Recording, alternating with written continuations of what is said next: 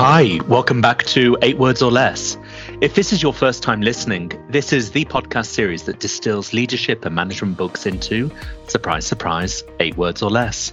Some of you will know me already. I'm Samie and I'm one of your hosts. And I'm James. I'm your other host for 8 Words or Less. And welcome back to anyone who's joining us. This week, Samie will be telling us his central message, supported by 3 underlying arguments. The book Great by Choice by Jim Collins and co-authored by Morten, Hansen. So Jim Collins is one of these individuals who's so well known, he doesn't really need an introduction. He has authored 6 books that have sold more than 10 million copies worldwide, which I think is pretty impressive. And it's quite interesting how he describes himself. It's both as a student and a teacher of what makes great companies tick. And he's very research focused. He spent over 25 years focusing purely on researching on this topic and then writing about it. He's also a passionate rock climber, and analogies of this often come through in his writing. And as well as having his own stellar career, he also took time out to support his wife's triathlon career as she went on to win an Ironman back in 1995. So I think some of these guys really take Power Couple to the next level. Absolutely. So I think it's a really interesting choice of book that you've made, Samie, because it's so relevant for this time. The question that this book tries to answer is that why do some companies thrive in chaos while others do not? And this is a question that all leaders at this time of any organization should be asking themselves. And actually, as you start reading the book, even in the first sentence, it says, think back 15 years ago and think what's happened since. Well, I don't know about you, Samie, but you could say today, think back 15 days ago and think what happened since.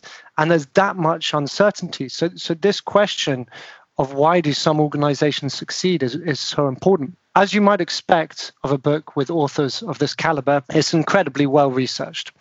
They start with what they call a short list of 20,400 companies, which in my book counts as a long list, not a short list.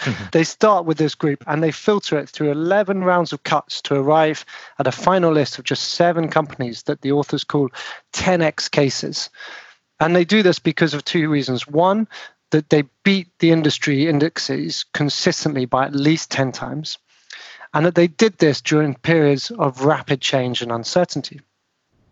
And crucially, they don't just look at these companies, they set up a comparison set of other companies so that they can look at the 2 and they can ask, what did the 10x companies do differently that allowed them to succeed while the others failed? And one of the analogies they use, which I think is fantastic, is between Scott and Amundsen in the race to the South Pole. Now, obviously, both of these teams, they were going at the same time. They were facing a similar circumstances in a similar environment, but they had wildly different results in the outcome. And the authors argued that it was the behaviors of the leaders and the teams that made the difference between life or death, not the external environment. And the authors then draw parallels between this analogy and that of the 10x companies and the comparison sets. And through these comparisons, they come with a number of insights. And they also, in the words of the author, debunk some common myths. For example, the idea that leaders need to be bold, risk-seeking visionaries. However, when they looked at this, they said that the reality is very different. Successful characteristics are more aligned to being disciplined, to being empirical, and the word they use, paranoid, as well. So I'm looking forward, Samie, to hearing your central message. I'm sure that there are several themes coming through the book that you're going to pick up on. And when I read these, they range across being disciplined, being empirical in your creativity. I love the idea of firing bullets and not cannonballs, and staying vigilant. But I think it's a great one to look, and I think the times we're going through, it's just excellent to be asking ourselves these type of questions. You know, why are some organizations successful? Well, it's a 300-page book. As you say, loads of research went into it, and I have narrowed it down to a central message of, well, in less than 8 words, I've managed 5 words. And the central message of this book is go slow to go fast. Yeah, and I have 3 petals, 3 arguments to support that 5-word central message.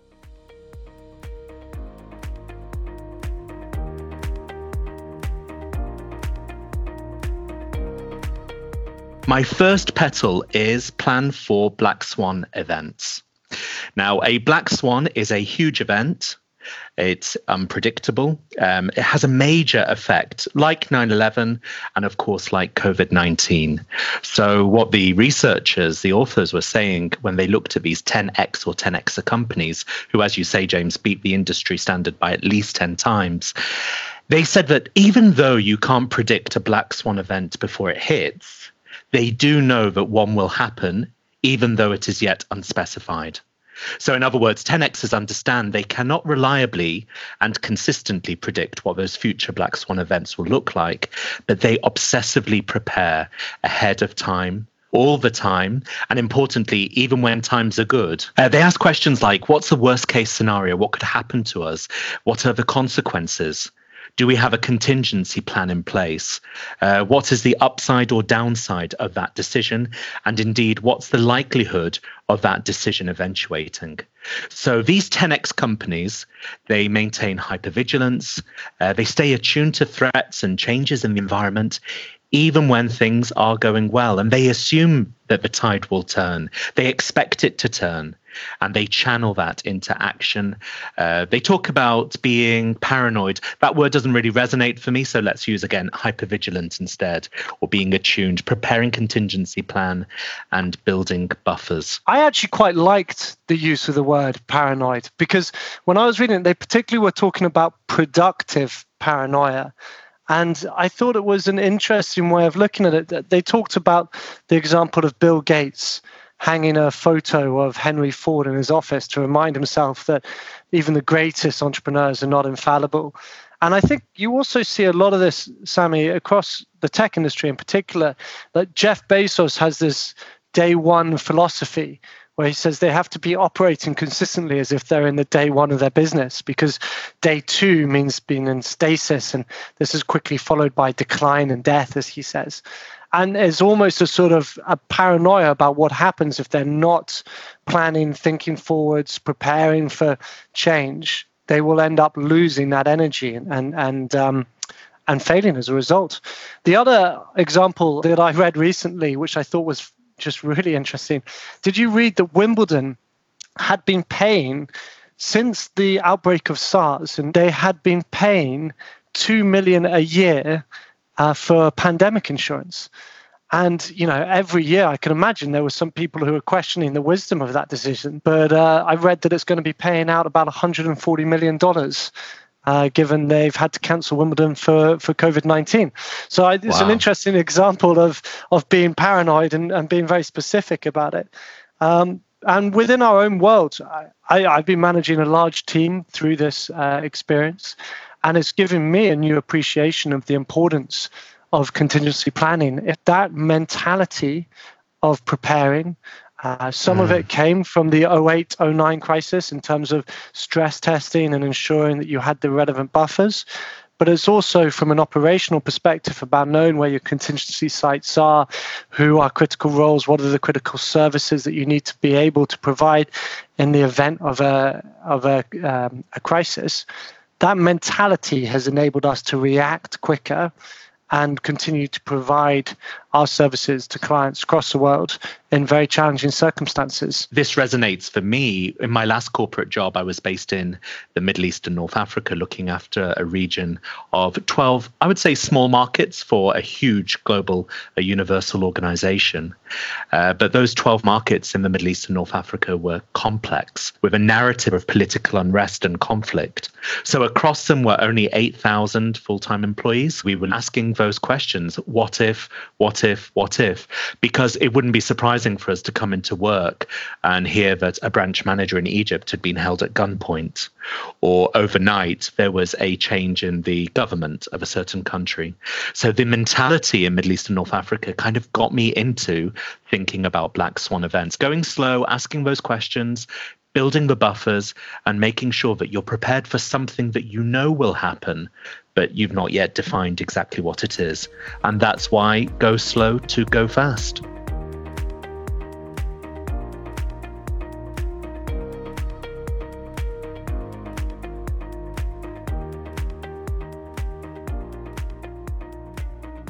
And my second petal is called the 20-mile march. So the theme about the 20-mile march is just being consistent and chipping away at something day by day.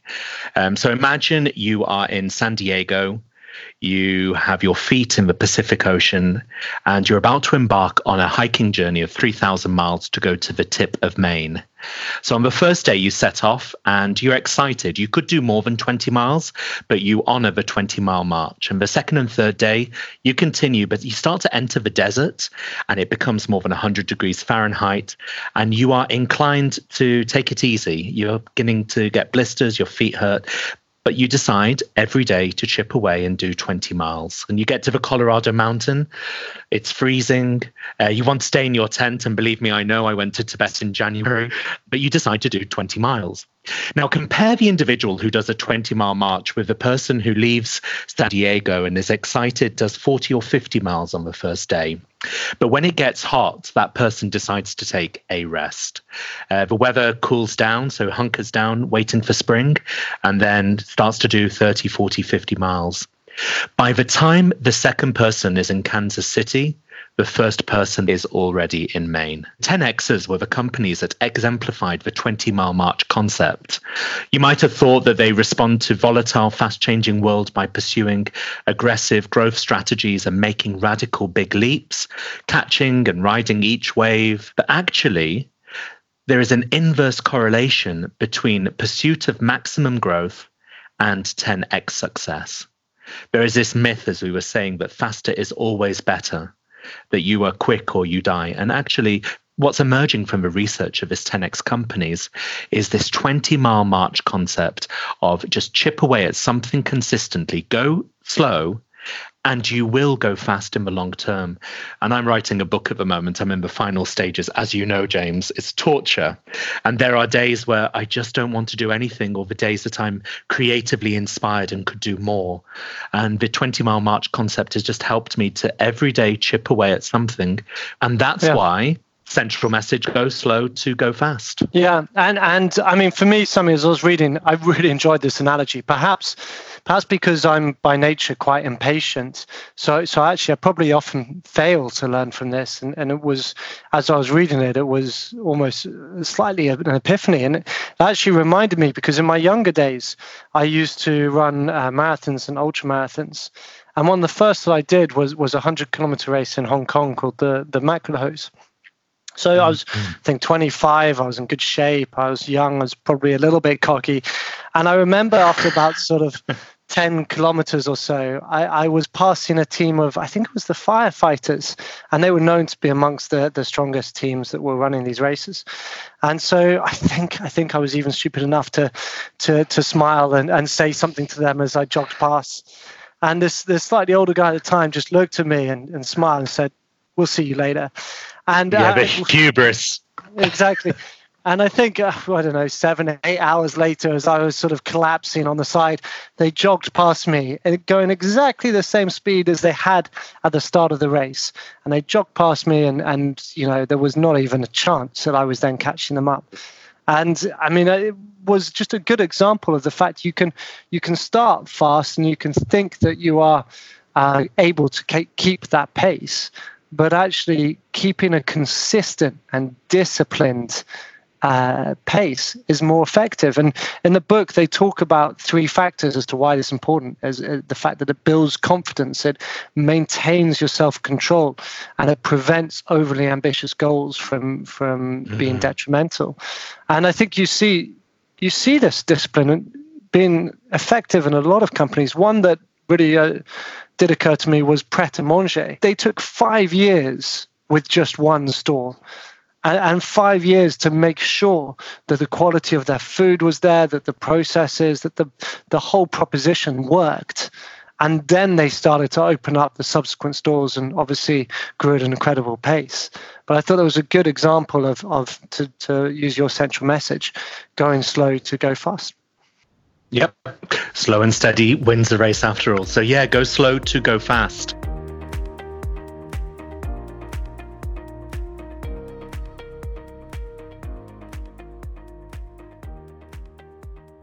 And my third and final petal, James, is about being one fad behind. So particularly in the last episode, we were looking at Peter Hansen's The Day After Tomorrow. I had anticipated that innovation would be a primary distinguishing factor for this 10x success. But actually, the author's research showed it's good to be one fad behind, and it's not always going to benefit you to be fast and to be that first mover in the market. And the example they use is Southwest Airlines actually didn't innovate low-cost travel. It was an airline that preceded Southwest called PSA, which of course no longer exists, that was the innovator of the low-cost travel movement. What Southwest Airlines did was it took the concept, it watched the mistakes that PSA did, and of course learned from the stuff that it did very well, and then was super focused on what it was and what it was not. So the authors talk about a SMAC recipe, SMAC, and it's an acronym for specific, methodical, and consistent. Southwest Airlines was one fad behind, but it had this SMAC recipe, and it was specific, methodical, and consistent in everything it did. And until COVID-19, had posted 47 years consecutive profits in a market of, I mean, think about it, fuel shocks, deregulation, air traffic control, labor strikes, crippling recessions. Yeah. We spoke about 9/11. So of course, let's see what happens in COVID-19. But they were really specific on their strategy. Short haul, they weren't going to enter the long haul market. They weren't going to invest in a premium economy or a business class product. It was all economy, choose your own seat on board. They stuck with a 737 aircraft. They didn't invest in cargo as well. So they knew exactly what their strategy was, and they consistently followed that, but also their values. So Southwest Airlines values are famous in the values and culture space, which, as you know, I specialize in: warrior spirit, fun-loving attitude, and servant's heart. And the late Herb Kelleher, who was the co-founder of Southwest Airlines, you know, he just absolutely embedded the values into everything he did. I guess he's the only airline president you would find who turned up to maintenance hangars at 2:00 in the morning wearing a flowered hat, feather boa, and a purple dress. So he really lived the values of the airline. But not just Southwest Airlines. I've been looking at Disney Plus, of course, behind Netflix and Amazon Prime. But what Disney Plus has achieved in the last 5 months, being a fad behind, it took Netflix 7 years to achieve that. So I think across different sectors and geographies, you see the benefit of this one fad behind concept. In other words, go slow to go fast. I think it also links into the concept, the analogy they use in the book around the bullets and the cannibals, is trying to find out what is working by firing off these lots of bullets, and then understanding, you know, which is the most relevant for your business, and then firing your calibrated cannibal, as the author said, which is then putting in much more investment and innovating far more, you know, even if that is not as the first mover. And I think you see it in a lot of companies. As you say, Google is another famous one with purchasing of Android. They were behind in the smartphone market and quickly caught up through an acquisition and through then intense investment. Yeah, absolutely. And the way I understood it was also, it's not don't innovate. It's about get your house in order, like your Pret-a-Manger example, James. I used to work for a major airline in the Middle East, and it was from 1985 to around 2003, 2004, before the airline invested into mass expansion. But it got at its wards. It managed to have its business structure. It embedded the values of the organization, and then it took advantage. And similarly, Southwest Airlines had the chance to go to so many different airports in the US, but it got to the stage where 100 airports were approaching it, paying for Southwest to come into their markets, to their airports, their cities, before it went into a big expansion. And that's why, well, James, what's the central message? This one's an easy one, I think, Samie. The central message is go slow to go fast. 100%. And the power of it just being 5 words. It's tricky, though, as I said at the beginning of our episode, 300 pages, but getting it down into 8 words or less isn't easy. But what's great is some of our listeners are starting to use a hashtag 8 words or less, and they're saying that they're bringing this concept into the virtual meetings that they're running. They're asking leaders to surmise the central message of a 1-hour meeting into 8 words or less. So it's great to see a little bit of a movement, but just really being intentional on what is it that you want your audience to understand and remember. And go slow to go fast. Thank you, Samie. A really interesting discussion, really interesting points, very relevant for this time. And thank you to everyone who's listening. As always, please feel free to leave any comments, contact us and share any books that you would like us to look at. Next episode will be my turn. I'm looking at a book called The Black Swan by Nassim Nicholas Taleb, which again, I think is very relevant for the time we're going through now. So looking forward to sharing my central message with you, Samie, on that. Absolutely. Black Swan inspired, no doubt, by the Black Swan events that we talked about in Petal One. Yep. Yeah, exactly. Well, thanks also to a gentleman called Marko Kovacevic. He's a global business leader based in Serbia. He recommended the Great by Choice book for us to look at. So if you want to recommend books, again, use the hashtag. We're on all the social media platforms. And of course, if you want to hear more, make sure you search for us on Apple Podcasts or wherever you download yours. Bye for now.